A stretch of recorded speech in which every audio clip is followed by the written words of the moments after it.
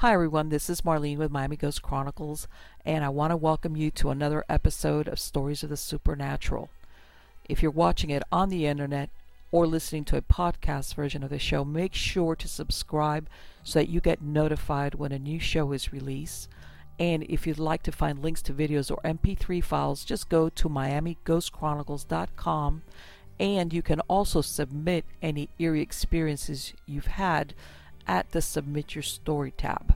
Also, hook up with us on Facebook, Twitter, and Instagram, where you can find information not only about new shows, but also about monthly free merchandise giveaways. So get comfortable, enjoy this new episode, and just imagine it's a dark and stormy night where not a creature is stirring, not even a mouse. And if a creature is stirring, you hope it's a mouse. Hi, everybody. This is Marlene with Miami Ghost Chronicles, Stories of the Supernatural. How is everybody doing today? I'm doing fantastic. I know you might not hear this show right at the time because I'm recording right before Thanksgiving. So when you do hear the show, I do want to wish you all a belated Thanksgiving Day, Turkey Day, because now we're going into that season where you can put your diet on the back burner, and then just do a New Year's resolution, which is what we all do. Whatever the case might be, it's a time to be happy, to make good memories. Uh, as you know, I'm here in South Florida, and it's in the 80s. And the reason why I'm laughing, I'm sorry for the rest of you guys. I'm looking at the news and I'm seeing up in Northeast in New York, they're having like below record temperatures, like freezing. And I'm looking out my window and it's like it's hot. It's hot. We've had a couple of cool mornings, but that's it. And I don't mean to, but you know what? It is what it is. And there's times when you guys are really nice and cool. I'm steaming over here, but again, guys, I'm also super excited for the guests that I have here today. I know you guys are going to thoroughly enjoy this interview. And today I have with us Josie Varga. She is the best-selling author of Visits from Heaven. She's the author of several books. She's been called an angel who has taken human form. She's a former magazine editor and communications consultant, and her life changed course when she received a validated dream message from a man who died in the September 11th attack on the World Trade Center. Now, she was forever transformed by her experience, and she embarked on a spiritual journey as she vowed to help others understand that life truly never ends and love never dies. Life, she says, is eternal, and so are we. So let us welcome Josie to the show. How are you doing today, Josie? I'm good, Maureen. How are you? Fantastic. Josie, we spoke briefly before we started to record, and one of the things I always ask, obviously in the bio, we make mention that you did have an experience which sounds like it happened when you were already an adult. But prior to that, did you ever have any type of spiritual event or experience? And sometimes, as children, we don't recognize it for what it is. Looking back, did you ever Yeah, have anything like that? well, I'll tell you, first of all, people always say, prior to your experience, did you believe in life Mm-hmm. after death? Did you believe in the afterlife? Absolutely. I was raised Roman Catholic, always believed in, God, always believed in the power of prayer. And one of the most amazing things that happened prior to my experience is I was pregnant with my daughter, Erica, Okay. at the time, my oldest daughter. And I had what they call an AFP test, where they test the chromosomes, and Yes. the doctor called me up and said, I'm sorry, Josie, but the baby has Down syndrome. And of course, I was absolutely devastated. Right. I don't know if you noticed, but I was born with a disability known as cerebral palsy. So when I Yes. got this message about, my baby, I was, of course, absolutely devastated and blaming myself and everything. But Mm-hmm. I got on my knees that night before I went to sleep. We had scheduled an amio, and I had Okay. gotten on my knees and I prayed to my grandmother, who is deceased, who is already on the other side.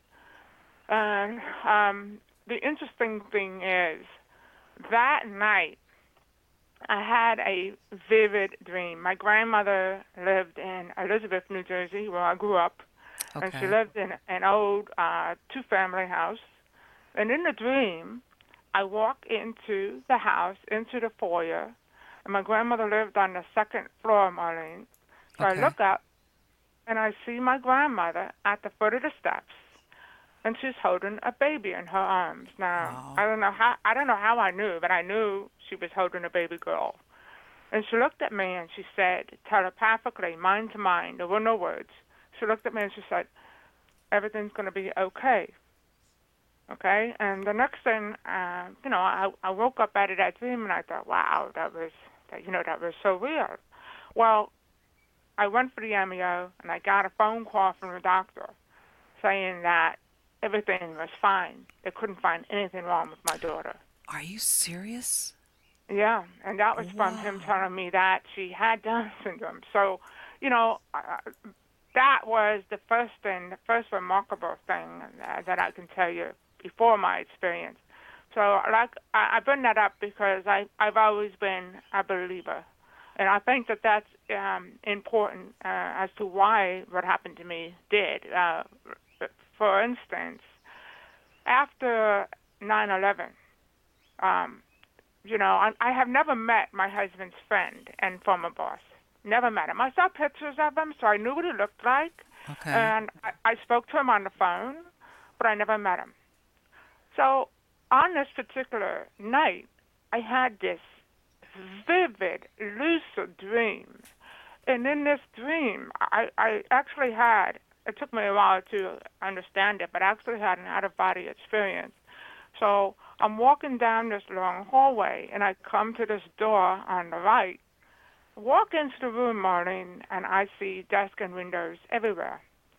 And the room had like this, what I would describe like a mist about it. Okay, it's like this fog, and I don't know how else to describe it. When all of a sudden, I look up and I see my husband's friend, and he says to me, Josie. Again, this is telepathically. This is, mind to mind, or no words. Right. He says to me, Josie, thank you for mentioning me in your book. Now, what he meant by that, my first book, Footprints in the Sand, is about my life and how I overcame my disability. And when I was finishing that book, my husband came up to me with an email written by his friend and former boss, which talked about the importance of life and how each wasted minute was a crime. He wrote that email 2 years ago when his father passed away, and my husband kept it. And it was so beautiful that he, for some reason, came up to me and said, this really applies to what you're saying in your book. How about you put it in the book? And I said to him, you know what, okay. So I wrote a little bio about Rich, and I included it in my book. So that's what he meant when he said, Josie, thank you for mentioning me in your book.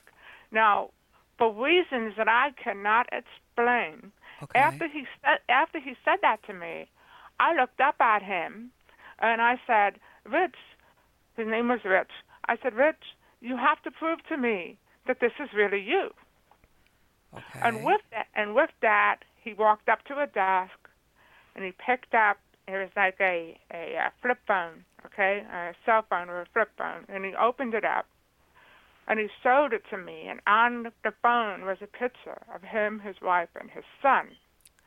And he said, Boston is okay. All right. He said, Boston is okay. And at the time, I had no idea whatsoever what that meant. But Okay. I knew intuitively, I knew immediately that this was a message that he wanted me to get to his wife. So the next thing I know, I would describe going through some kind of a window, and it looked like I was out on the street. And I look out and I see him in what I would describe as the bed of a pickup truck. That's what it looked like. Okay. And he's standing behind his wife and son, and he's like, okay, Josie, give them the message, and kind of pushes me forward. And when he did that, Maureen, I woke up in a sitting position, panting and out of breath. I felt like something hit me in my chest. and I didn't know what to think. Okay. Was I scared? Absolutely. And it's interesting because when I was in the moment, when I was having that conversation with Rich, okay, whatever you want to call it, there was no fear whatsoever. Right. But when I came out of it and I woke up on that bed in a sitting position and panting and out of breath, I was saying to myself, "Oh my God, what the heck just happened?" Because I knew it was real, but nothing like that had ever happened to me before. Right. So I called my husband, who was already at work, and I told him what happened. And I told him, I said, you have to call his wife. His wife's name is Karen. I said, you have to tell Karen that Boston is okay. And how do you think he responded? He responded like, "You're crazy. This is ridiculous. I'm not calling his wife and telling her Boston is okay," and et cetera, et cetera. And Yes. I was so sure that what I experienced was real, and I was very persistent. And I basically, compromised with him. And what we decided to do is I wrote an email describing what happened, and I sent it to my husband. My husband then agreed to forward it to Karen's sister, Rich's sister-in-law, because Okay. they both worked in the same field, and he had her email address. So he gets my email. He forwards it to Rich's wife's sister. And he told me that the minute he hit send, he regretted it. He regretted it. He was like, oh my God. He even asked his IT people, is there a way to retract the email? Because he thought, she's going to think I'm crazy. This is Right. ridiculous. Yes. But it was already too late. The email was sent. And you know what, Maureen? I was happy because I knew that I did what I was supposed to Right. do. You were like, whatever comes after this. At least I did what I was supposed to do. Right. There was no doubt. It's very interesting, and it's hard to explain this to someone who hasn't experienced something like this. But there was no doubt in my mind whatsoever that what I had experienced was real. And what Hmm. I often say is it actually felt more real there than in this reality, okay? And again, it's kind of hard to explain that to someone, but that's exactly how it felt. And that's what many people who have these experiences say, especially people that have had near-death experiences. But so let's go back to my husband. So I tell him, he forwards the email. 2 weeks later, we're on vacation, and he gets a message from Richard's sister-in-law on his BlackBerry, basically saying, to make a very long story short, they have a brother in Boston. Again, never met Rich, never met his Right. family, nothing. But they had a brother in Boston, and his wife, her sister, was considering selling her home and moving to Boston. But she Wow. felt guilty because she had purchased a house right before he died. And, Right. so, oh my God, you know how you read something, Maureen, and don't quite get it? You Yes. know, Like, it what are the didn't, chan There's no way you could have known that. It's like, even from yeah, your like, subconscious mind, there was no way you could have known yeah, that. but it didn't, when he read it, okay, he was reading the message on his BlackBerry, and he read it again because both of us are like confused. And he read it again, and then we both cupped our mouths like, oh my God. Mm-hmm. Then it hit me. Oh my God. Okay, someone who is deceased, someone who I never met before, came to me in my dream with a message for his wife, and that message was now validated. Okay, so talk about being shaken to the core. I Absolutely. I imagine that for you, you must have been like, okay, this was not my imagination or a dream or anything. no, I at first, to be perfectly honest with you, I mean, I had a few glasses of wine after that because I was just we were sitting there, both of us, like, oh my God, like how could this have happened, and what does this mean? And Uh-huh. and in my mind, I'm thinking, why would it come to me? Why didn't you just go straight to your wife and tell her? Why did you come to Right. me? And now I understand that, which we can talk about. But I was just in a state of shock, and at first I didn't go out there and jump on and shout, hey, world, life never ends, love never dies. I didn't do that at first Yeah, you were still because wrapping your head around it yourself in a sense. yeah, because I was afraid that people were going to think I was crazy, and I happened to be talking to my sister-in-law, and she said something very interesting to me. She said, "Josie, don't you realize that you've been given a gift?" And when she said that to me, it hit me. I'm like, you know what? She's right. I have been given a gift. What a beautiful gift to not be Yes. afraid of death anymore, and to know that life truly does continue. So I wanted to, help the bereaved, and I wanted to share my Mm-hmm. message. But in the beginning, when I first started researching afterlife communication, it wasn't with the intention of writing a book. It was, just to satisfy my own mind and my own curiosity. I wanted to know that I wasn't alone. And oh Right. my God, was I not alone? I mean, there are people around the world who have these experiences. And I can tell you, I've been researching this for about 15 years now, Okay. and from the beginning to now, more and more people are willing to share their experiences, and I think Yes. a lot of that has to do with there are more and more books on the topic. There are, more and more TV shows, so people Right. understand, it's okay. This is not so unusual. You're not crazy. Well, right, because at some point, like you said before, there was kind of a little bit of a stigma. If you started talking about that, people would look at you like, oh, what are you talking about there? Even though Yeah. there's a lot of people that would have had their own personal experiences, but it was like, don't talk about that. Don't talk about that. People are going to think you're crazy. But you know what? It's still like that in some ways. I Yeah. mean, my own family does not understand it. Not my husband's very, very supportive. I mean, Mm-hmm. he's what I would call an open-minded skeptic, and Right. it's very important to be open-minded but also be skeptical, Sure. because there are people out there that take advantage of the bereaved. Sure. So Absolutely. I agree with that. so it's very important to be skeptical.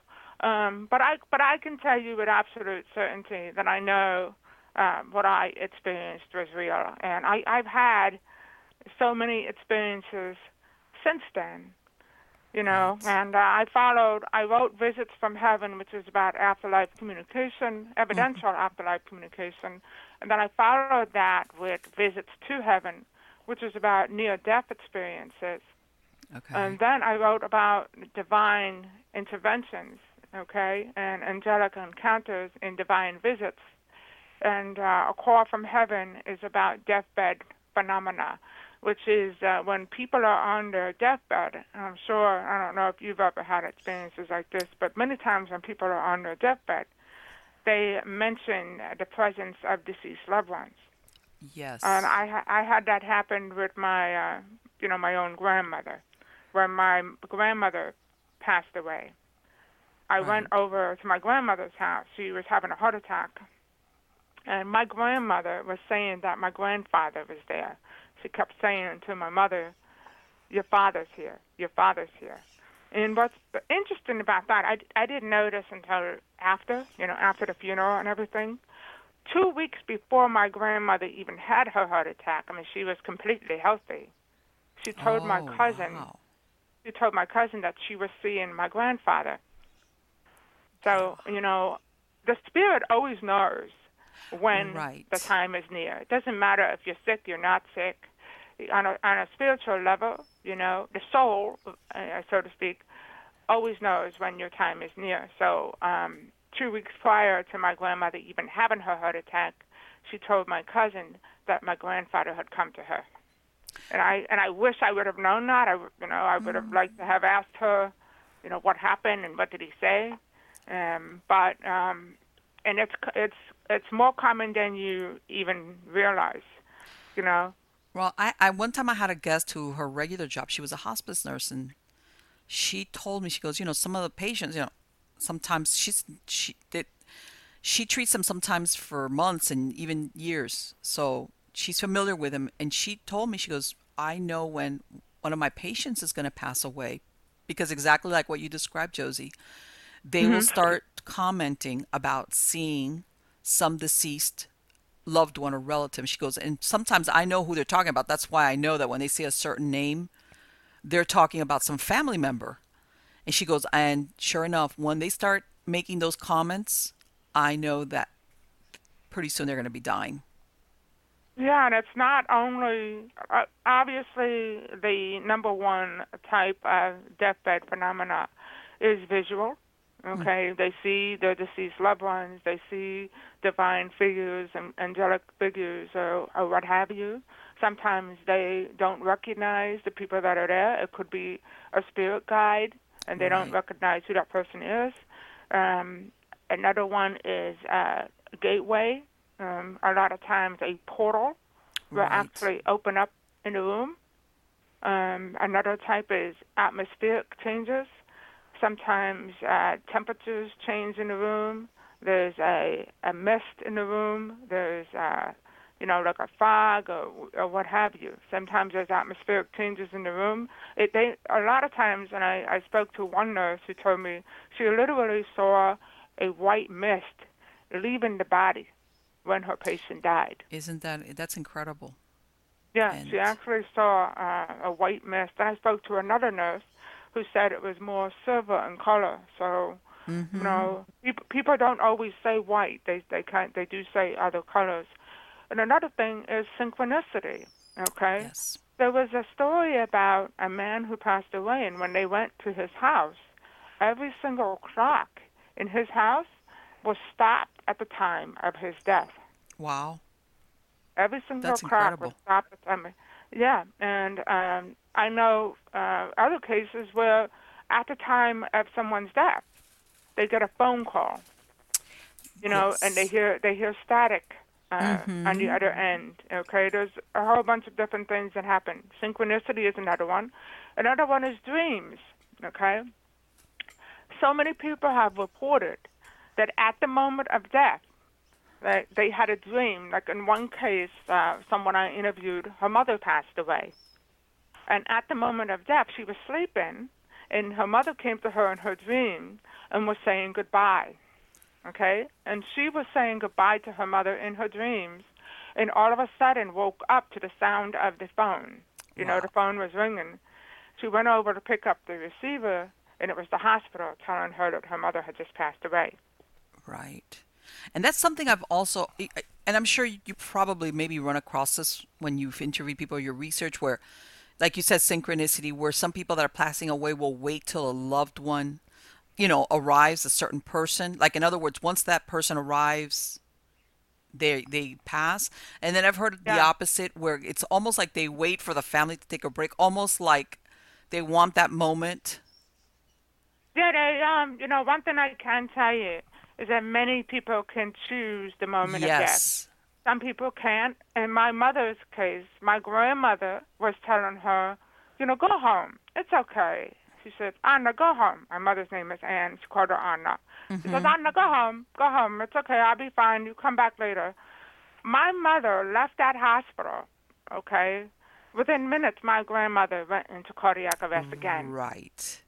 and, Right. and It's passed almost like they away. want to spare the loved one, for lack of a better word, the trauma of maybe seeing doctors or nurses rush into the room and try, whatever, or, handle some type of crisis moment.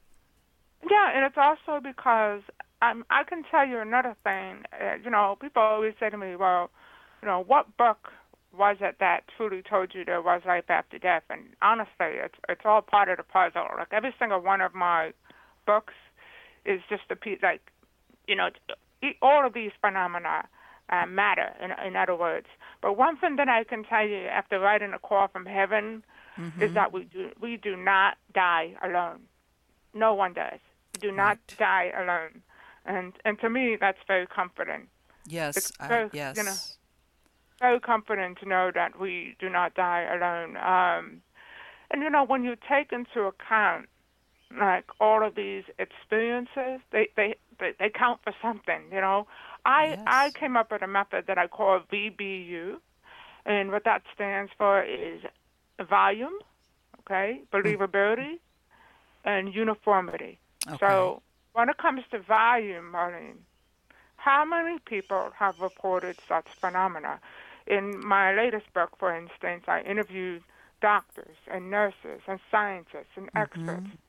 So how many people have reported such phenomena? Believability, how credible are they? Again, interviewed doctors and experts and scientists. So how credible are they? And uniformity, how similar are the claims? One thing that amazes me, no matter what type of spiritual phenomena that you are, talking about, they are so different, yet they are so much alike. Does that make sense? Yes. There's so many similarities in all these experiences, yet at the same time, they are very different. And, people say, well, that's just anecdotal. It's just, personal experiences, and that's not really proof.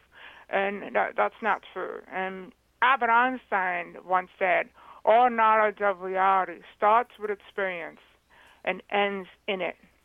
So in other words, all knowledge starts with personal experience. These experiences, matter very much. And you and I were talking before we went live here, but and one of the things that I said to you is, for those of us that have had such experiences, no proof is necessary. Right. It's a personal experience that you could tell other people, but even if they don't believe it or whatever, you don't have proof or whatever, that's it. It's sufficient because you know what you experienced. Yeah, and I don't need proof. And right. For those of us that haven't had such experiences, I don't know. Maybe no proof will ever be enough, because it's Yes. very difficult. It's very difficult. No matter how many stories I point in my book, no matter how much I talk about it, okay, I might be. One of the things that someone said to me, a friend of mine, prior to the publication of Visits from Heaven, he said to me, Josie, you're not going to change minds. He said, you might open minds, Josie, but you're not going to change minds. And it's so true. And now I understand where he was coming from and what he meant by that. But honestly, it doesn't really matter. Like I told you, I have people in my family that don't believe, and that's okay. Right, exactly. And everybody, sometimes they arrive to it at a certain point. They're just not ready for it. Yeah, they're just not ready for it. So, and before I was telling you that I often wondered why Richard's wife would come to me and not to someone else. And what I realized is, think about it. What happened to me is what I call a third-party sign, okay? So it's actually very evidential, because I had no, let's say Richard's wife, okay? Let's say she had a dream, the same dream I had. So she has this dream, and her husband's telling her Boston is okay.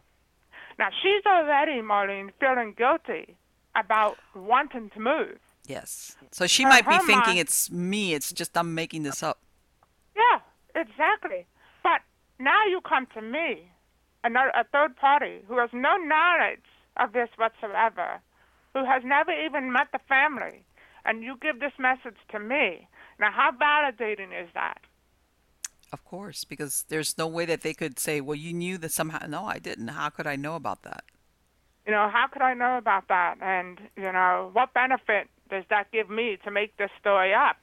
Exactly. Like I said, I did not want to tell anybody in the beginning. I was quiet as anything.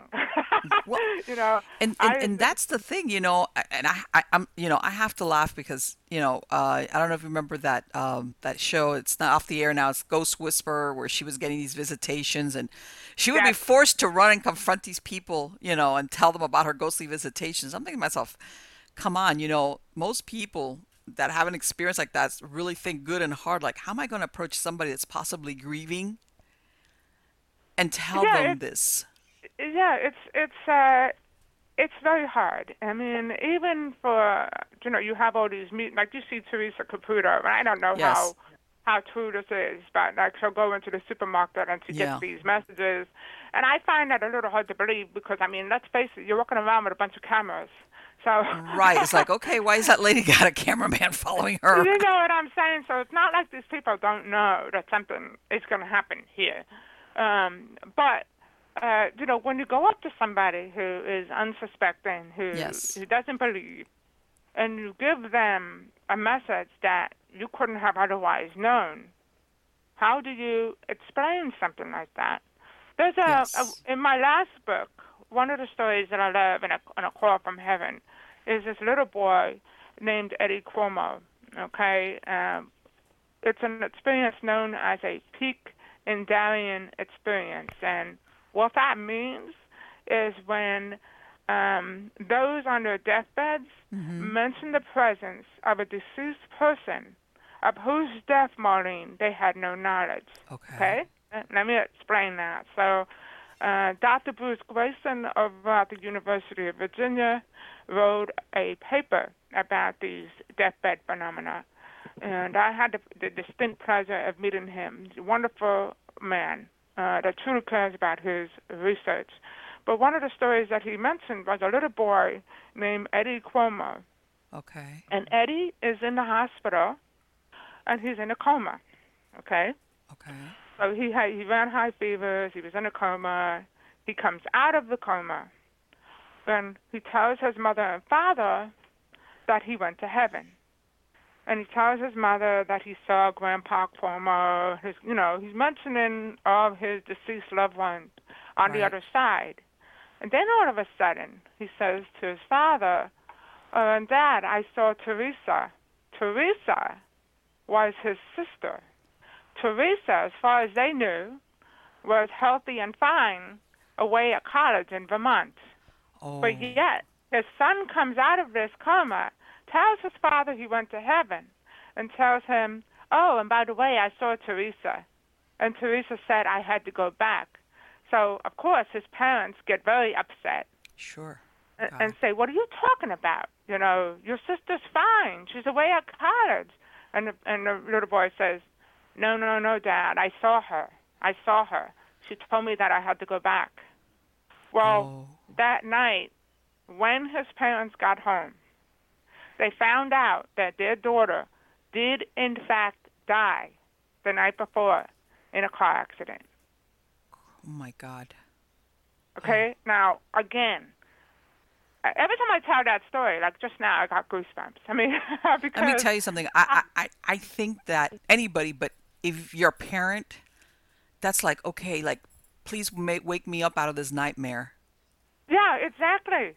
But how do you explain that, Maureen? Of course How not. do How you could that? There's no explain? way. Uh, Right. yeah, okay, other than to say, you know, because people come up to me and say, I don't believe, I don't believe. So I always say, well, that's all right. You have a right to believe whatever you want to believe, and I'm not going to push my beliefs on you. I'm going to present my research and these experiences, and you can make up your own mind. But how do you explain a boy being in a coma, coming Right. out of the coma, telling his parents that his sister, who, as far as they knew, As was far as alive and they well, knew, right. So it wasn't okay? even that you could say, you know how sometimes they say people in comas can hear? It's not even that you could say, well, he overheard a conversation his parents were Exactly. having. Yeah, Exactly. Because everybody in the room didn't know what was going on. exactly. Wow. Okay? So that is one of my That favorite. is that is and let me the does he did that child come out of, after that, out of the coma finally? Did he recover? Yes, Does he's covered. He's perfectly fine, but unfortunately they lost their daughter. Wow. But you know what? Honestly, there is a little bit of comfort there Yes. because to know that her younger son said he went to heaven and Right. saw his sister. At Mhm.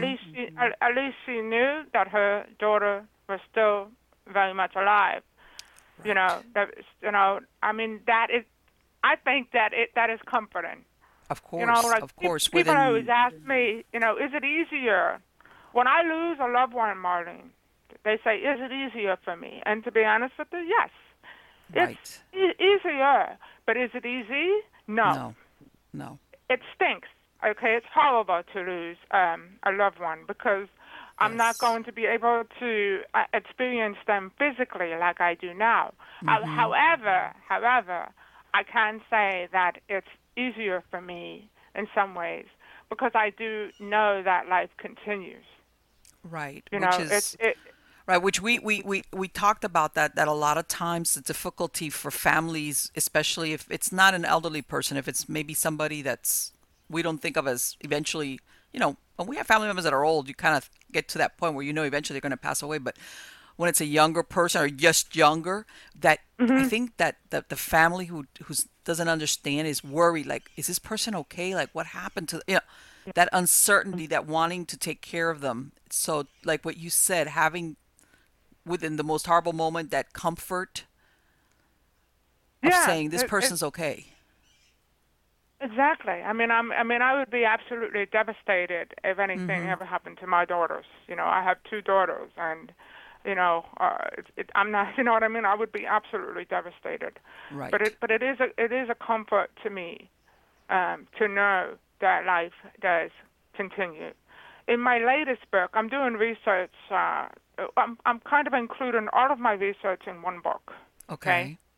and recently had the pleasure of interviewing Dr. Tony Sequoia. And Dr. Sequoia was struck by lightning. And one thing that really amazed me is, so he's struck by lightning, okay? Okay. The force of the lightning, pushes his body back. So he feels his body being pushed back about 10 feet from the force of the lightning. But he says all of a sudden he wasn't going backwards anymore. He felt himself going forward. And he said it was a very weird sensation, okay? Okay. So he looks back and he sees he was using a payphone. This was in 1994, so they didn't have cell phones. So he was using a payphone. The lightning struck the building that the payphone was attached to, and the Oh my lightning God. came through the receiver and hit him in the face and came out of his foot. Oh my Okay? God. So all of a sudden, he sees the phone dangling there, and he sees his mother-in-law running down the steps, running towards him, and he's wondering, what the heck, what's going on here, right? Right. Well, she runs past him. He says to himself, why is she, running past me? What's going on? He turns to look and see where his mother-in-law is going, Marlene, and he Mm-hmm. sees his body on the ground. Okay, Wow. so he's outside of his body, Right. Right. looking down and sees himself on the ground. But one thing that really struck me in talking to him, he said for not 1 second, not for 1 millisecond, was he not conscious. Okay? He said he was able to think, he was able to feel, he was very much conscious the whole time. So in other words, his self-awareness was always there. Yes, exactly. And it's just interesting, he called it a continuum of consciousness. Okay. Okay? Well, then what is consciousness? Okay? Right. Consciousness, that's the big thing these days. Everybody's discussing, well, what is consciousness? But I'll tell you one thing, consciousness is not limited to the body. Because if Right. consciousness was limited to the body, then when we die, that's it. Right. The And you brain and dies. and you remember that there was a time where there was a debate when to call call somebody, call the death. Was it that finally they said, okay, it's when the brain shuts down because they Right, realized that even if the right. heart was not pumping, then it was the brain. But I agree with you. Death really is not strictly just a biological thing or No, it's event. not. And you know what's interesting? I just wrote about it today, as a matter of fact. There are cells in the body. We have, what, I think 37 trillion cells in the human body. And when we die, a lot of those cells don't die with it. Okay? When the body dies, a lot of those cells don't die with the body. A lot of those cells are still alive for a period of time. So then, what is death? It's Ex- very hard to pinpoint the moment of death, especially, here you have, like I said, Dr. Sequoia, who is a prominent orthopedic surgeon, who's very much trained in science, okay? And the idea that consciousness dies when we die. But yet right. he And has, yet he's struck by lightning, and he realizes, wait a minute, what's going on here? I'm still very much aware. I'm still very much conscious. And another thing, one of the things that I love about his story, about 3 weeks after he was struck by lightning, he had this insatiable desire to listen to classical piano music out of Okay. nowhere. His mother, he had lessons for a year when he was a little boy, but he didn't really care for piano music, gratefully gave it up, didn't want to do it. And now he is, I think, in his 40s, has this experience and wants to listen to piano music. Okay, so he goes out and he buys, music. He goes by, sheet music. His babysitter had asked him coincidentally to store her piano at his house, and when she did that, he now had a piano to use. So he started to play the piano. And do you know, he had a dream Wow. in which he was given the composition for a song, okay, which he calls the Lightning Sonata. So if you go on YouTube and you put in the Lightning Sonata, it'll come up. So he was given this, the composition, this music. He was given this music in his dreams, Wow. and it took him forever to figure out how to actually compose the music. That's And incredible. now here he is, actually performing in concert halls. And he said when he had the dream, he saw himself. He said it was an out-of-body experience. He walked up to himself, and he was sitting at a piano playing the song. And after the dream, he couldn't get that music out of his head. Right. You Yes, and know? I think that's one of the phenomena that's so incredible about some of the near-death experiences. Besides the people that relate, like you said, seeing and being witness to things that are sometimes in another room totally. It's Yeah, exactly what you're yeah. describing, where they can recall or do certain things that before, there's like languages, everything. It's incredible. It's incredible. So I'm very excited about being able to share his story. Josh Gates, I think it's Expedition Unknown, um, interviewed him recently. So his story is really really phenomenal. And besides that, he is just an all around really nice person. That Right. really cares about what he's doing, and he even told me that he's working on a book himself. And I'm glad because the story is so phenomenal.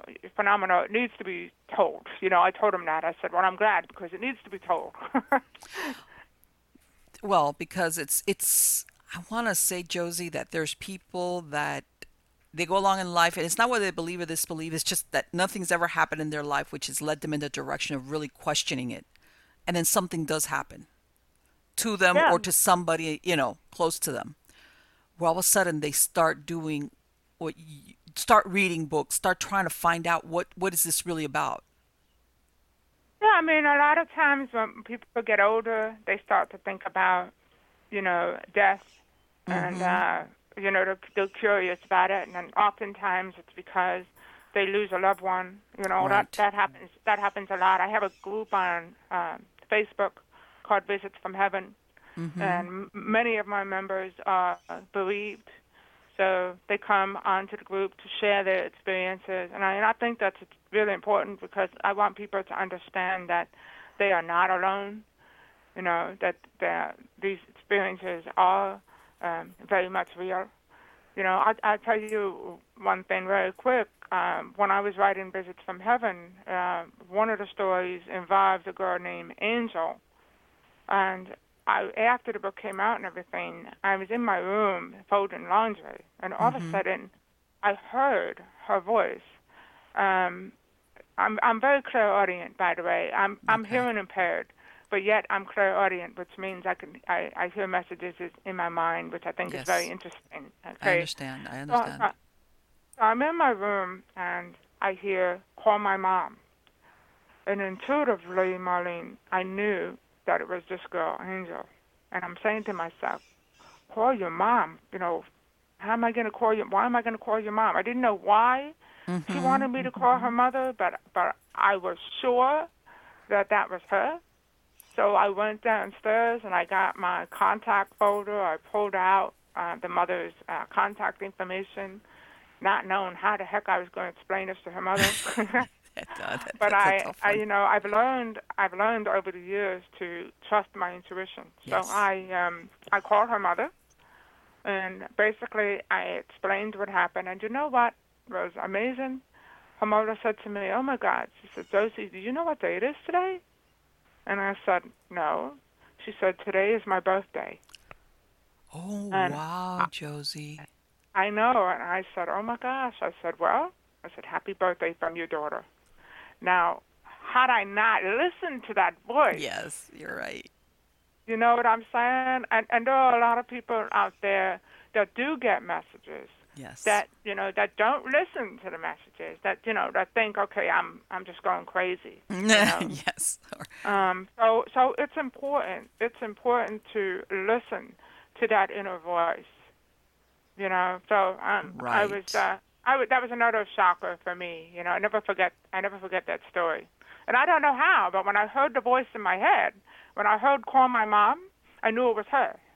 I just knew it was her. Right. It's one of those things that, and and I have to say, Josie, I know that, earlier you referred to that possibly when you had that, that connection with this friend Mhm. of your husband's, the one that with the 9/11, thing, Mhm. that you said, okay, maybe he chose me because in order to validate it, because if it would have gone to maybe a close family member, they would have doubted it. They would have played it off, some my subconscious, my imagination, a million things.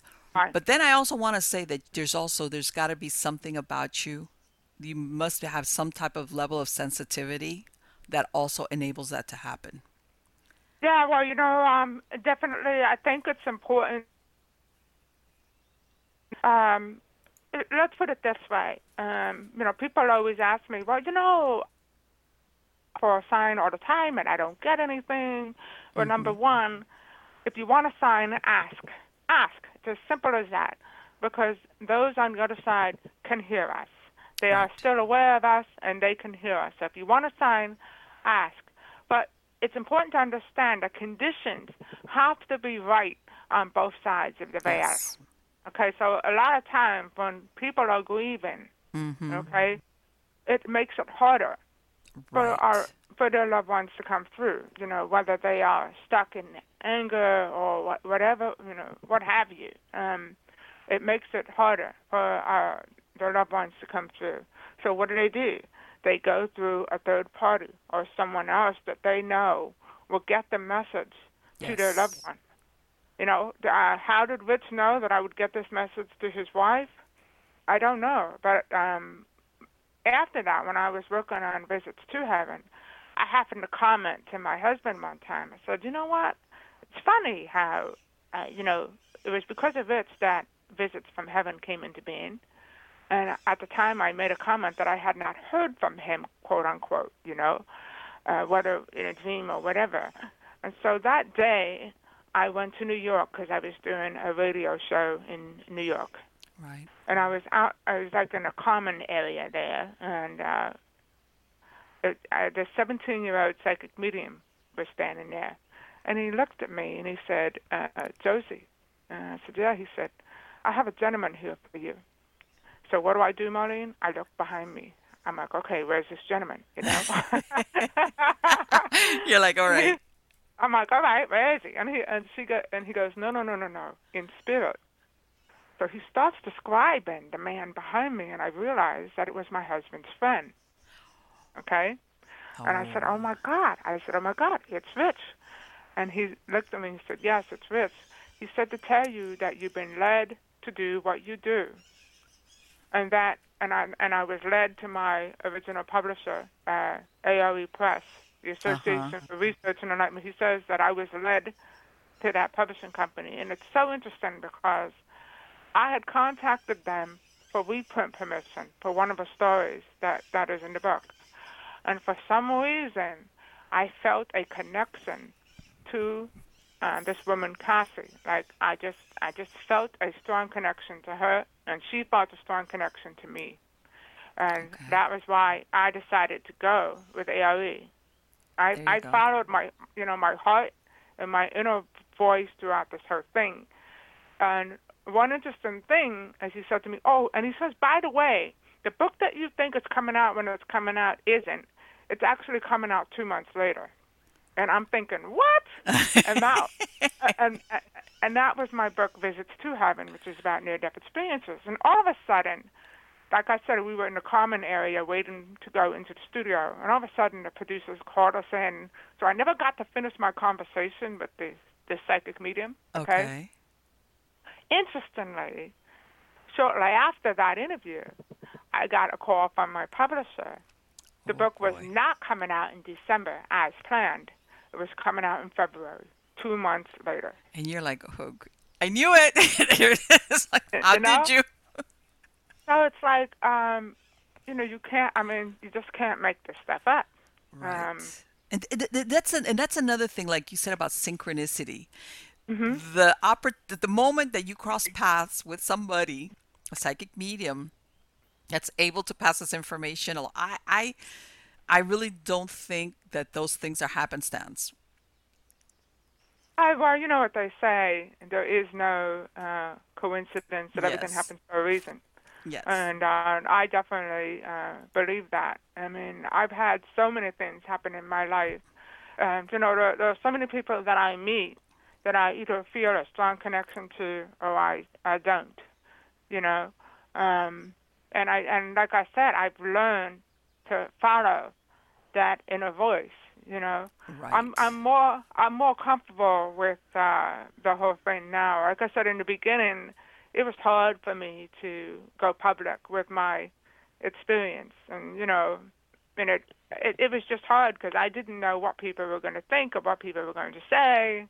And nowadays, Maureen, I could care less, what people say, because it took me a while to understand, hey, you know that what you experienced was real. Mm-hmm. So it really doesn't matter what anybody else thinks. Right. But I really honestly think, times are definitely changing. Yes. More and more people are coming forward with their experiences. About 80% of people have had some kind of spiritual experience. Yes. Whether that's, an afterlife communication, deathbed visit, whatever, premonition. 80% of people have had some kind of spiritual experience. So the majority of the people out there have had some kind of spiritual experience. And according to I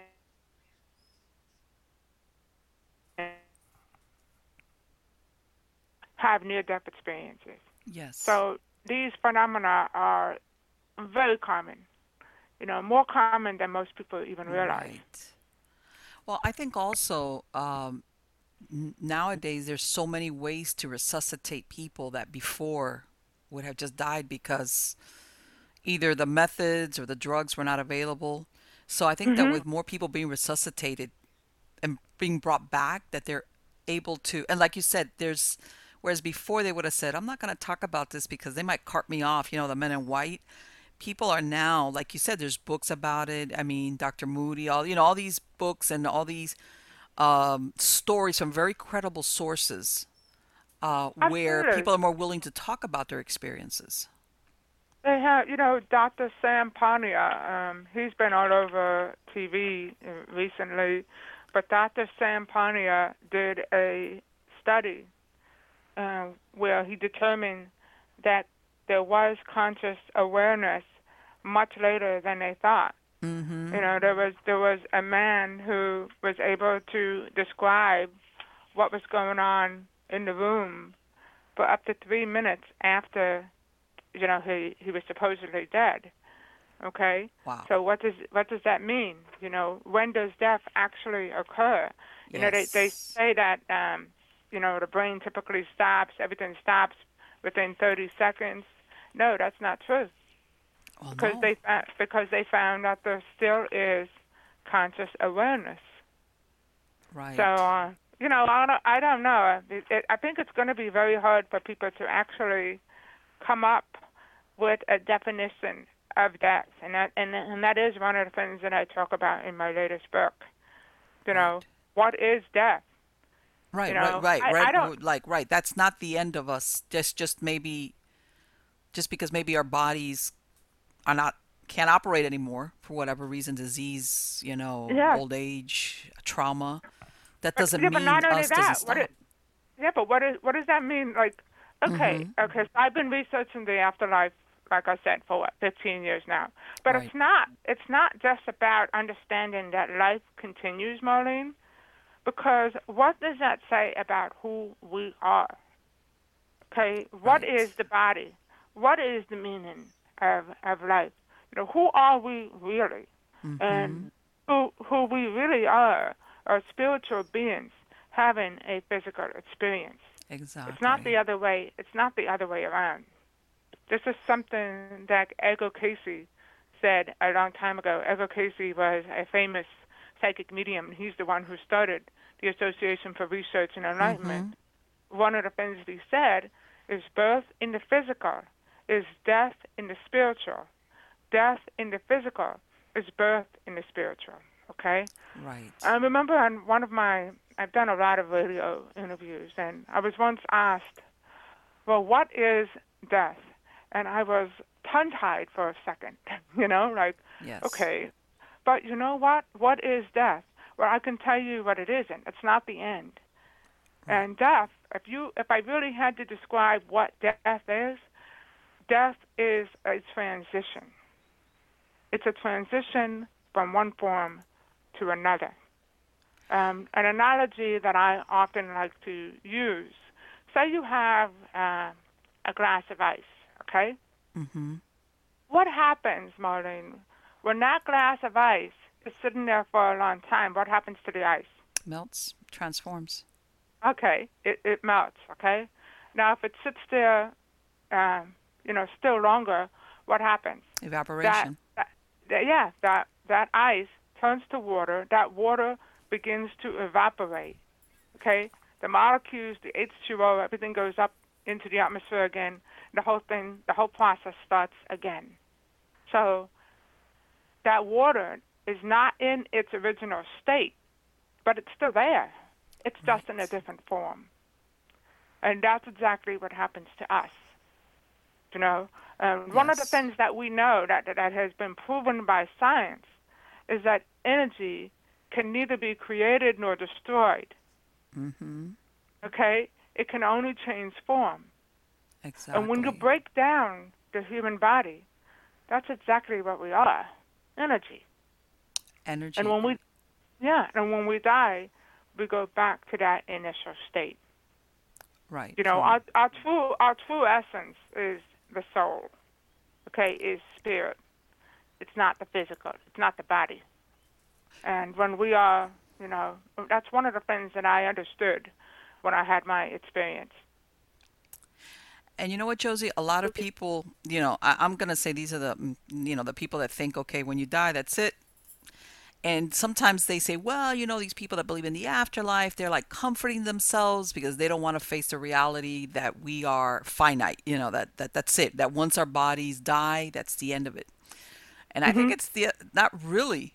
It's not a comfort thing. It's more of a fearless thing. I want to say that when you want to believe that all we are is our physical bodies, it's almost the people that are afraid, and they just want to make sure like so it's okay when I die. That's it. It's over. Done.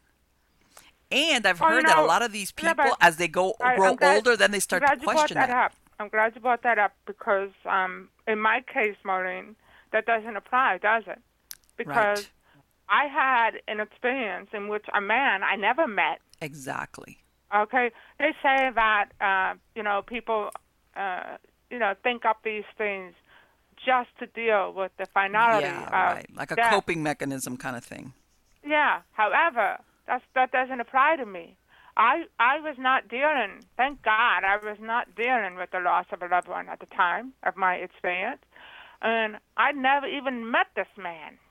Okay, so how do you Yes. explain that?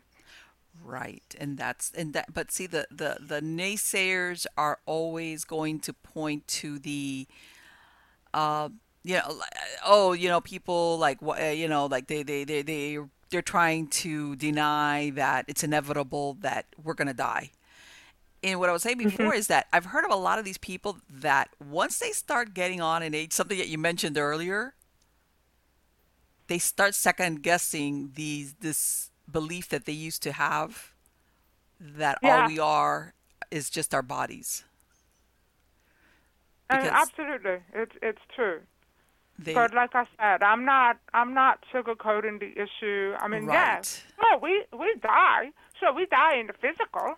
Mhm. Our body definitely dies, but we don't die in the spiritual. And the spiritual is who and what we really are. That's the best way that I can describe it. And really, it doesn't make sense to me when I think about it. Does it make sense that God or a supreme being or whatever it is you believe, Mhm. okay, that we were created just to die, and that's it? Well, of course, and this is the thing that just because we don't know or understand everything doesn't mean that it doesn't exist. If we only get Exactly. the periphery of maybe what happens in the afterlife, that's fine because maybe we're not meant to. Because the thing is this, and I tell everybody, we're anchored to this, to our existence in the third dimension to be able to operate. If we maybe knew too much, it would make it impossible to live your life as inside our body. So maybe we're only meant to know just a little bit, and then it's like get back to living. Okay, well, let's take this into account. Okay, when it comes to the universe, all right, 25% is dark matter, Mm-hmm. 70% is dark energy, 5%, only 5% is what you and I can see. Exactly. Like what The else is out there? trees, the rocks, the sky, everything that we can see is only 5%. Why is that? Now, just because we can't see the majority of the universe doesn't mean it's not there. Exactly. Now, Nikola Exactly. Nikola Tesla, who I greatly admire, okay, he said something interesting. He said the day science begins to study non-physical phenomena, it will make more progress in one decade than in Mm-hmm. all our previous centuries in existence. Yes. Okay, so just because we can't see something doesn't mean it's not there. Doesn't mean it doesn't Right. exist. Yeah, and, You and know, like I and said, sometimes it's and like sometimes you said it's all in the timing. Maybe us as humans in our evolution, maybe at a certain point we weren't ready to understand it or to take it in. mhm. Maybe we're at a stage that we can't. I mean, there's a lot of unknowns there, but I guess what I'm saying is personally, I don't. I think that I consider myself always the student, which means I'm always going to be learning. Okay, but I Right. also don't have a problem that there's certain things I may never know. That's okay with me Yeah, I because think right. I think I was just talking about this recently. Okay, I've been studying this for a long time, and the more I learn, Marlene, the hmm more I need to learn. Okay, because right, I realize that there is so much that we don't understand, and maybe there's so much we're not meant to understand. I don't know, but right, our beliefs do not change the truth. Like sure, I was raised Roman Catholic. Um, I was raised to believe you go to heaven. You die, you go to heaven. That's it. All right. hmm But take reincarnation for instance. What does hmm that say about reincarnation? I exactly, might not, like the idea of coming back here and learning lessons until I get it right or whatever. right, Okay, but my beliefs and what I'm comfortable with doesn't change the truth. right. And it's maybe something that nobody ever really knows until you die. I mean, it's like one of those things like as long as you're alive, you're never going to get a complete answer, and that's just the way it is supposed to be. Exactly, but one thing I can say, I definitely know that there's more to our physical existence. I know that, there is an afterlife. There is a life after death. And people say, well, how do you know that? And I say because I experience, well, because of my experience. You know, I was in the presence of a deceased person who I did Mm-hmm. not know, okay, who gave me a message for his wife, Right. and that message was later validated. And all things aside, okay, because I can say that 1,000 times to somebody if they don't want to believe, they're not going to believe. Absolutely. But And but but I but I totally agree with you that there's some people that, you know what, they just have what that's their path, what I call it. That's the path they're on. yeah, that's the path they're on, and that's okay. But I'll tell you, I feel totally blessed. Maybe at the time I didn't feel totally blessed because I didn't know how the heck to deal with what Sure. happened. But now looking back, I am totally blessed, and I'm grateful to have the opportunity to help others. Josie, And have that's you ever had an experience where you've been out and about and hmm you've had some spirit, somebody saying, maybe somebody that's been desperate, they've to communicate with a loved one and tell them something like what you described when she's my mother, and it just turned out that it was that person's birthday. Have you ever had that experience, like more immediate, that you're like, which I can imagine puts you in quite a quandary, like how do I tell this person that I might not have any connection with, that I'm getting this message? Have you ever had that? I've had so many things happen. I mean, I we could do a whole show on all these. But like what I said before is, and people always ask me, well, how come I haven't received any signs? And I always Right. say, ask. When I had a significant birthday recently, and I was very, very close to my godmother. So Mm-hmm. I said to her, I said, godmother, Lucy, her name was. I said, Lucy, give me a sign today. Give me a sign. And my mother had accompanied me to the store, and we're walking across to go into Home Goods over here in New Jersey, and I look down and I see a dime, and my godmother always communicates with dimes because she passed away in 2010. So I always, once our deceased loved ones know that you recognize a sign as being from Mm-hmm. them, they will repeat it. Well, Right. I pick up the coin, and the corn was the year of my birth, and I thought, oh, that's Wow. interesting. So I put it in my pocket. We go into the store, okay? Because there's always that part of me that says, oh, well, I need Mm-hmm. more. I need more, I need more of a validation. So we go into the store, we do our shopping, we come out, and in the same spot again is another dime. Oh Pick it up. God. It's the What's the year of my chances of that? grandmother's death. So we go in, it's the year of my birth. We come out, it's the year of her death. And I had asked her for a sign. So that, like I said, and I knew it was from her. I knew it was from Mm-hmm. her. So when you want a sign from your loved one, ask, but then you have to pay attention because a lot of times people receive signs and they don't even recognize the sign. They don't even realize that they're getting a sign. Right. Like and one of the things, and most people obviously, when there's the passing of a loved one, there's grief, but sometimes I think that in some cases the communication is late because if there's a lot of guilt or even anger, because those feelings do come up sometimes depending on the relationship between people.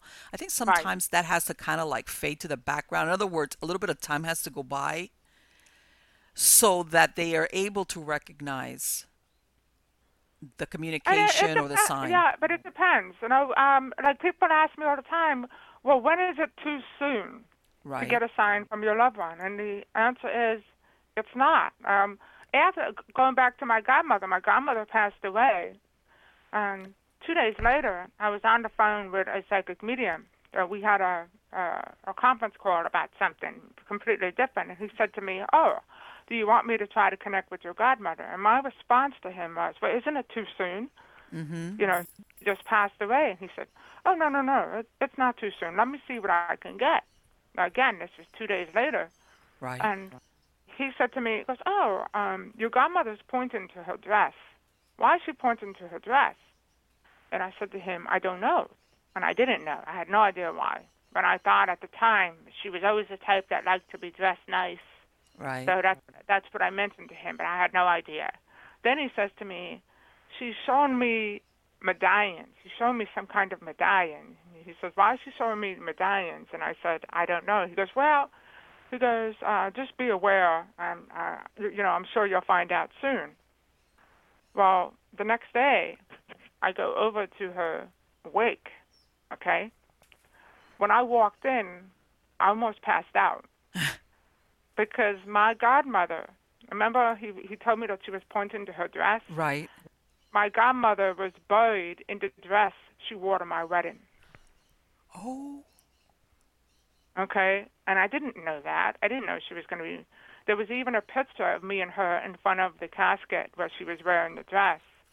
So I was shocked when I realized, oh, my God, she's wearing the dress she wore to my wedding. Okay? Right. So, I collect myself. I'm sitting down now, and it hits me. I look over at her coffin. My godmother was very, very religious, okay?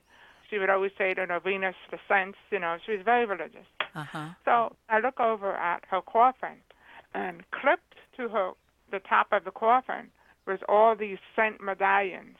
Right. Okay, and he said to me, why is she showing me medallions? I see these gold medallions, and I didn't know what he was talking about. Mm-hmm. And then I go to her wake, and I see that she had the saint medallions, clipped to her coffin, the top of the coffin. Again, how did he know that? Right.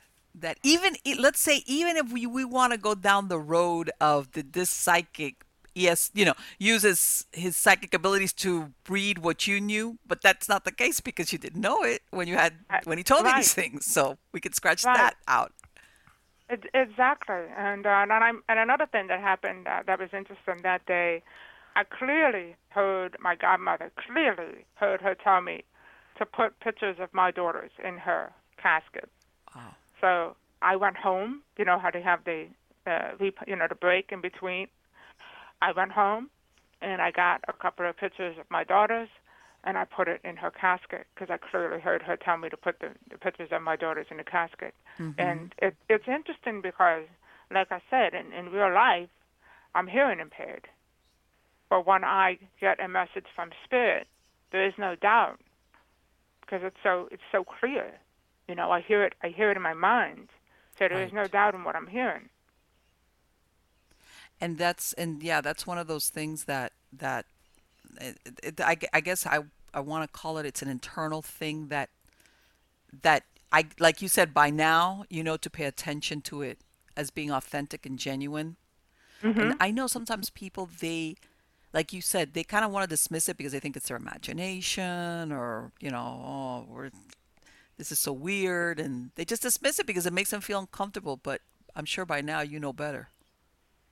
Oh yeah. Oh my God. I couldn't go back to the person I was prior to my experience, even if I tried, because it totally changes who you are and how you look at life.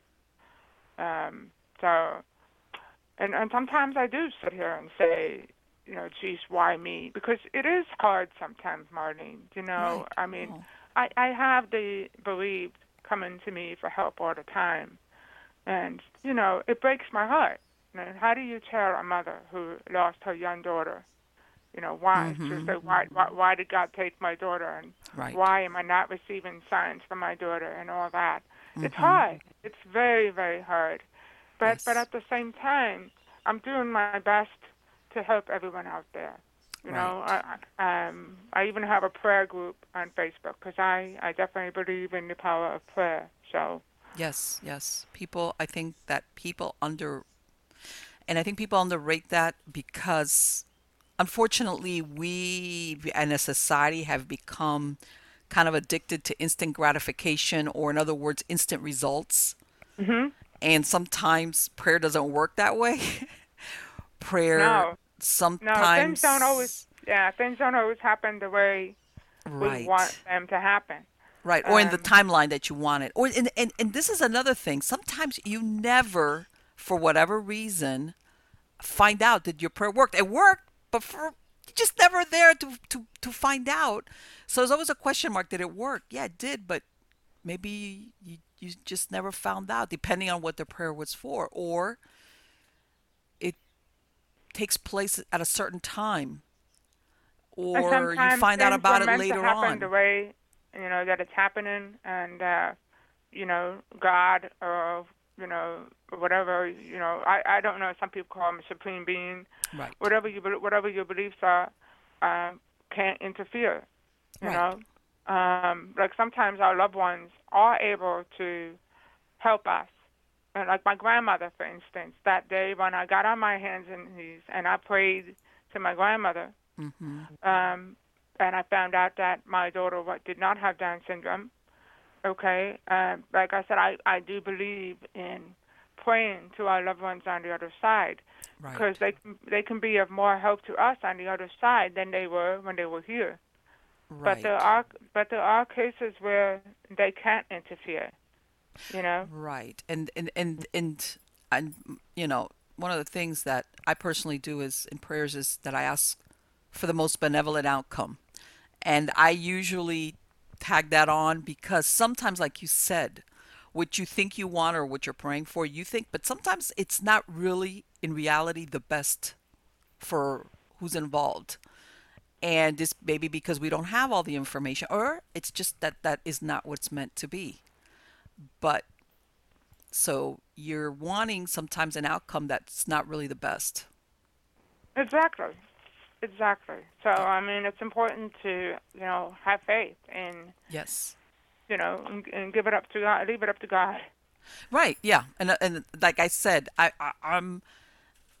I'm very inquisitive. I'm very curious, but I'm fine also that there's some things that either I may never know or I'm not meant to know. Whatever, whichever one it falls into, which I think is one of the good things about, you know, uh,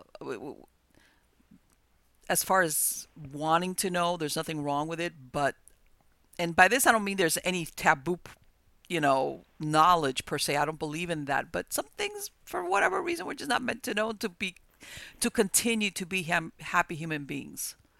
Just like Well, we yeah, shelter our exactly. children from certain knowledge because it's not appropriate for them. I think that sometimes our happiness, uh, we're better off happy not knowing certain things.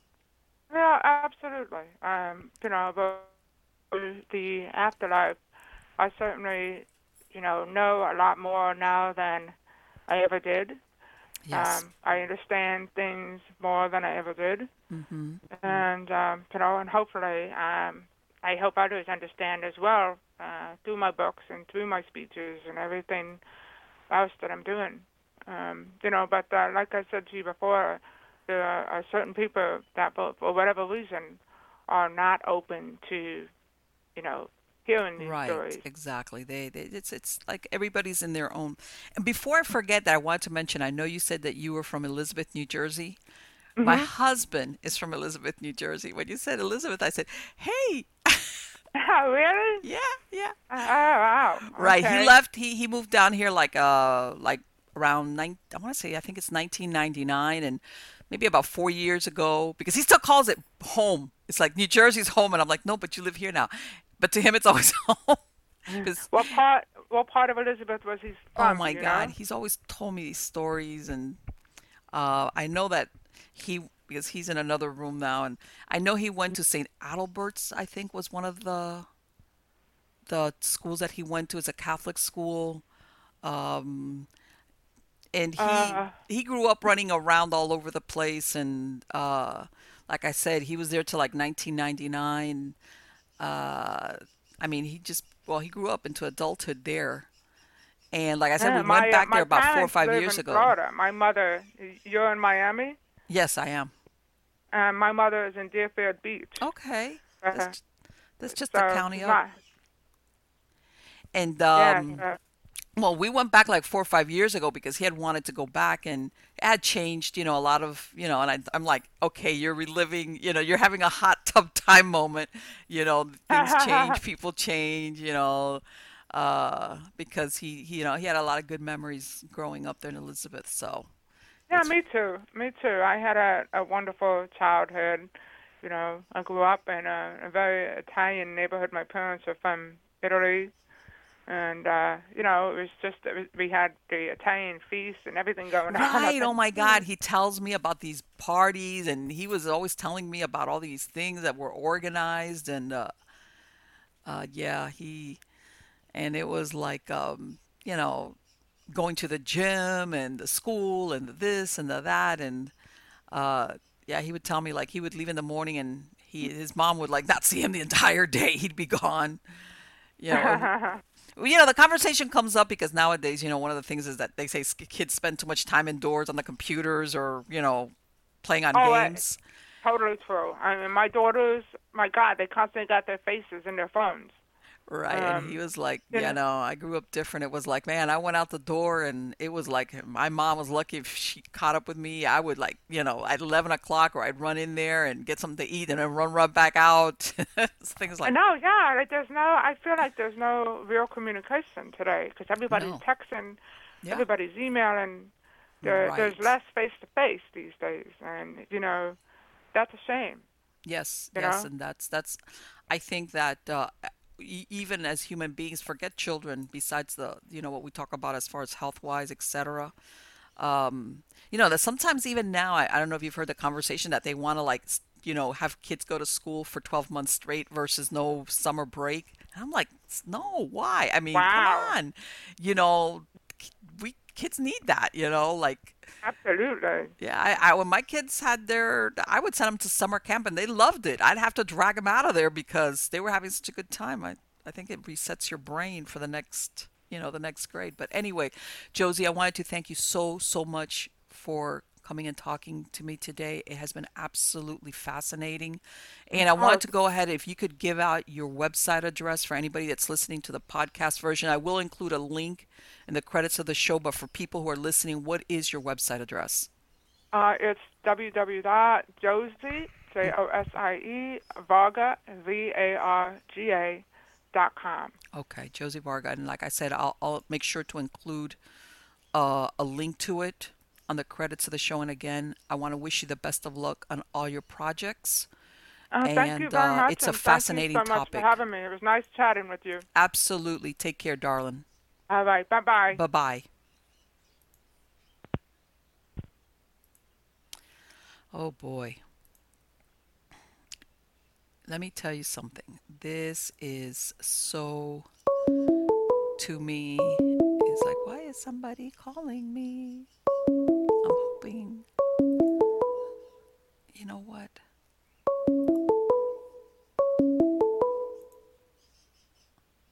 There we go. It's like, don't they know I'm busy interviewing? Folks, this is an aside. This thing with the telemarketers is out of control. I'm telling you. This is and even at this point, I have no idea how this number's gotten out because this number is a number that I use strictly for interviewing some of my guests if I'm not interviewing them on Skype. In other words, I have not publicized it. It's not out there. It's used one only for this purpose.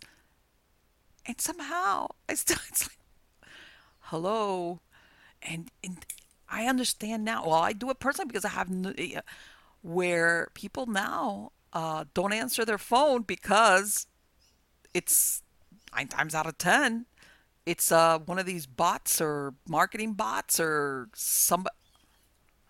My God, this is out of control. It really, really is. But anyway, guys, I hope you like the show. I know I love speaking to Josie. Her books are fascinating. The subject is fascinating because it's inevitable that all of us at some point or other experience the loss of a loved one. Sometimes it's somebody elderly, like a grandparent or an elderly relative, and as painful as that is, I think it's easier to accept in the sense that that's the way it's supposed to be. We most people, if you are in touch with reality, realize that we're mortal beings, and that as we age, eventually there comes a time that even if you're in healthy, things like wear out. Our organs, our bones, even if you know we wear out, and then others have had a loss of a loved one that sometimes is unexpected, or somebody that was younger. When I mean unexpected, either unexpected due to an accident or unexpected because of their age. And some people ask themselves these questions about the afterlife, before they have an experience. And then there's others, like I said, that uh, they kind of think about it, but it's really pushed off because sometimes it's an uncomfortable subject. And then something happens, and then they start asking those questions. And luckily, there's people like Josie Varga that have written books about it. Because, and I've mentioned this before, there's something about when you're going through something difficult, especially like grieving, that when you read about other people experiencing something similar and being able to cope and go, or what, it does give some level of comfort. I mean, it's not like but because unfortunately, I think that what makes any type of emotional pain more difficult is when you feel isolated. When for some reason you think you're being visited with something that's like just specially for you, like almost as the universe picking on me. Or in some cases, some people think God is picking on me. But when you read other stories about people that have experienced similar things, sometimes even worse, and how what happened with them, especially when the message is very hopeful. And I think that's one of the most important outcomes of reading any book like Josie's putting out, or anybody that writes along those lines, is the hope. Because without hope as human beings, we're basically, when you enter into a state of prolonged apathy, that is when people just give up. And I know that there's times, depending on things that have happened to certain people, where it's inevitable that maybe you get there, but then hopefully you're going to come across a book like the ones that Josie's written, where it's almost like the light at the end of the tunnel, where maybe that pain will never be gone, but that there is comfort in maybe thinking this person is going to be okay. They're going to be okay. Um, that maybe I don't understand exactly the mechanics of it, because obviously I don't think, despite all the reassurances that we get, like I said, I think there's certain things that you're just never going to get until you're there yourself. In other words, until you're dead. And as a live person, the best that we can do is to, especially when we're worried about uh, someone that we loved, okay? And I think this holds especially true. I think that, again, like when we have somebody that's elderly that passes away, and they kind of know, and and everybody knows this person is going to be dying soon, or whatever. Or even if you have somebody that's been ill, okay, that they themselves are the first ones that are trying to tell you, I'm ready to go. In other words, there's a process there. I think the problem comes in when you have somebody that passes away suddenly, sudden heart attack, an accident, something just happens that this person is gone. And I think the ones that are left behind are always, besides the grief of not having that person, they're worried, is my loved one, are they going to be okay? Do they understand what, like it's like this big giant question mark, and you just want that reassurance, like they're okay. This, whatever's going to happen, they're it's okay. And I think that short of actually dying yourself, uh, reading these type of stories, or the people, the stories that she relates about people that she's interviewed, kind of put a little bit of comfort in the heart of somebody that's grieving, or in somebody that for some reason, like she said, maybe you're getting older. Maybe you never thought about it. Maybe you were scared to think about dying, and and what if I. talk about dying. Is that going to bring it to me? Yeah, but there's people that are like that. That it's like they even shy away from making funeral arrangements. It's like, yeah, man, I start doing this, and next thing you know, I end up dead. Yes, there's people that think like that. But let's say, like she said, sometimes as people get older and things like that, and I'm not talking, just because you're ill, you're just getting older, and you start thinking about maybe what's been an uncomfortable subject for you, like what happens to me, what's going to happen to me, like even if I'm old, I I want to live. In other words, your body's wearing down, but you're thinking, that me that's inside of me, I don't want this to like just end. And what happens is it over? Is the judgment day scenario, am I going to be raked over the coals for all the bad things I did? There's a lot of fear sometimes that become based on what you were told as a child, based on religious beliefs, um, things maybe that you did, that when you did them, you knew that all of a sudden you didn't care about it, and all of a sudden you start thinking like, man, I did a lot of bad things. Like, what's going to happen to me now when I'm getting old and I'm dead? Is like, so, I mean, that's the human condition. People evolve, you know. Uh, uh, and then they start asking themselves these questions. And when you read these books, it's kind of like, okay, no, there's more to us than just the skin suit. There's more to our self awareness than what you experience. I think it's a fascinating subject. And I think it's a very important subject because even before we started recording, uh, me and Josie were talking about how sometimes, until very recently, she mentioned that there was kind of a stigma either talking about it, or even people that had near-death experiences, or people that had what they call those crisis apparitions, where maybe they saw somebody um, that had just passed away, even without them knowing. And this is how they knew people. It was kind of like, yeah, okay, yeah, but I'm not gonna talk about that because I'm gonna get weird looks. And now it's a little bit more open.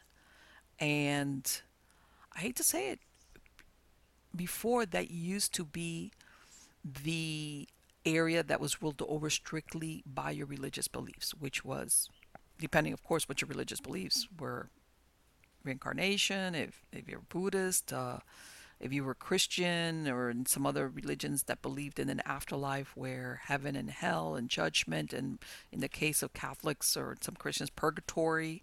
Uh, and this was handled by the religion, and I think that people are realizing this is a spiritual matter that I need to look into for myself as what I really am. You know what they say, a spirit having a physical moment or a physical experience, not the other way around. I think it behooves us all as individual human beings at some point to, depending also what's been happening in your life, if you've been a spiritual religious person all along, you're going to be okay. You kind of understand it, or you have some belief system. But then there's others, like I said, that for some reason they've been in denial. And I think that's got to be one of the worst things, where, come to think of it, you're one of these people that thinks it all ends, and then it turns out it doesn't. Like, what do you do then? But anyway, guys, I hope you like this. I'm going to take a real quick look. I know I had promised to read to you guys about some of the emails that I've gotten from my true believers. And I've gotten some uh, that I have gotten a lot of them. I just have to go through them and, uh, in other words, make them, because sometimes people, like, especially when people write to me, they kind of write like really crazy, like, okay, but you got to give me a timeline because they skip around. So I'm working on that, but I'm going to have a show that I'm going to read, especially the ones that have just been written to me. Oh, and by the way, I have been telling you I am going to bring out a new book. I'm going to bring out two new books. I kind of rearranged the next one that's going to come out now in December of 2018 is going to be one called Supernatural Safety. And this is a book which talks about almost like a DIY approach to supernatural. By this, I mean, I'm going to throw in some stories, but believe me, doing this as long as I have, I got a lot of stories. And in other words, what can you do to handle something on your own? Because not everything you need a team for. Sometimes it's not even supernatural, paranormal. Okay, and it's kind of a little bit of DIY, some stories thrown in, some suggestions on how to handle things. I also give caveats like no, stop doing that, and get somebody knowledgeable and professional in there to help you out. And almost like a way of, because I'm very much into people being empowered about handling, even, in other words, once we rule out non-paranormal things, we're not talking an animal, we're not talking event, we're not talking something in your house that's making a weird noise and you're like ready to move out. Once we cross that off the list, what's left, not everything, and I hate to say it because Hollywood sometimes puts us in that frame of mind, is either malevolent or intelligent or that we need somebody to help us out. Okay, let's not go to worst case scenario from the get-go, because in truth, those worst case scenarios, when we're either talking the intervention of a house blessing or an exorcism, that's, guys, it's very dramatic, but in reality, it's very, very rare. Okay, and and I want to say that I don't like it when they disempower us as either individuals or as families or as parents. Like that there's nothing you can do, because there's a lot you can do. A lot. Especially when you kind of recognize certain things going on. And from this, I'll even put in the book, because I'm not going to give you the whole book up front. Things that you can do either when before you even move into a new house, or when you're moving from another house and you have this feeling like, you know what, I don't want anything. Just things that you could do. I think your guys are going to enjoy it, and like I said, it's going to be for sale on my website, MiamiGhostChronicles.com, and also on Amazon, and I'll have links for it once it's ready for purchase. But then I've got another one coming out like in the early part of 2019. But I think you guys are going to enjoy it because, in truth, it's all about you. You do have the power, and we are powerful beings. We are. And by this, I don't mean to be egocentric about it, but and again, I don't have a problem with asking for help if help is necessary, but at the same time, there's no glory in being a victim. We're very powerful, and I think that even when it comes to supernatural, paranormal events, there's a lot of things that we can do on our own to either stop it or basically have it fade away. And I'll talk about it more in some other shows. So again, guys, thank you so very much for joining me and spending this time with me. Go to MiamiGhostChronicles.com for more information and links to the shows and podcasts. And again, thank you so very much for sharing this time. And of course, you are all wonderful. Take care.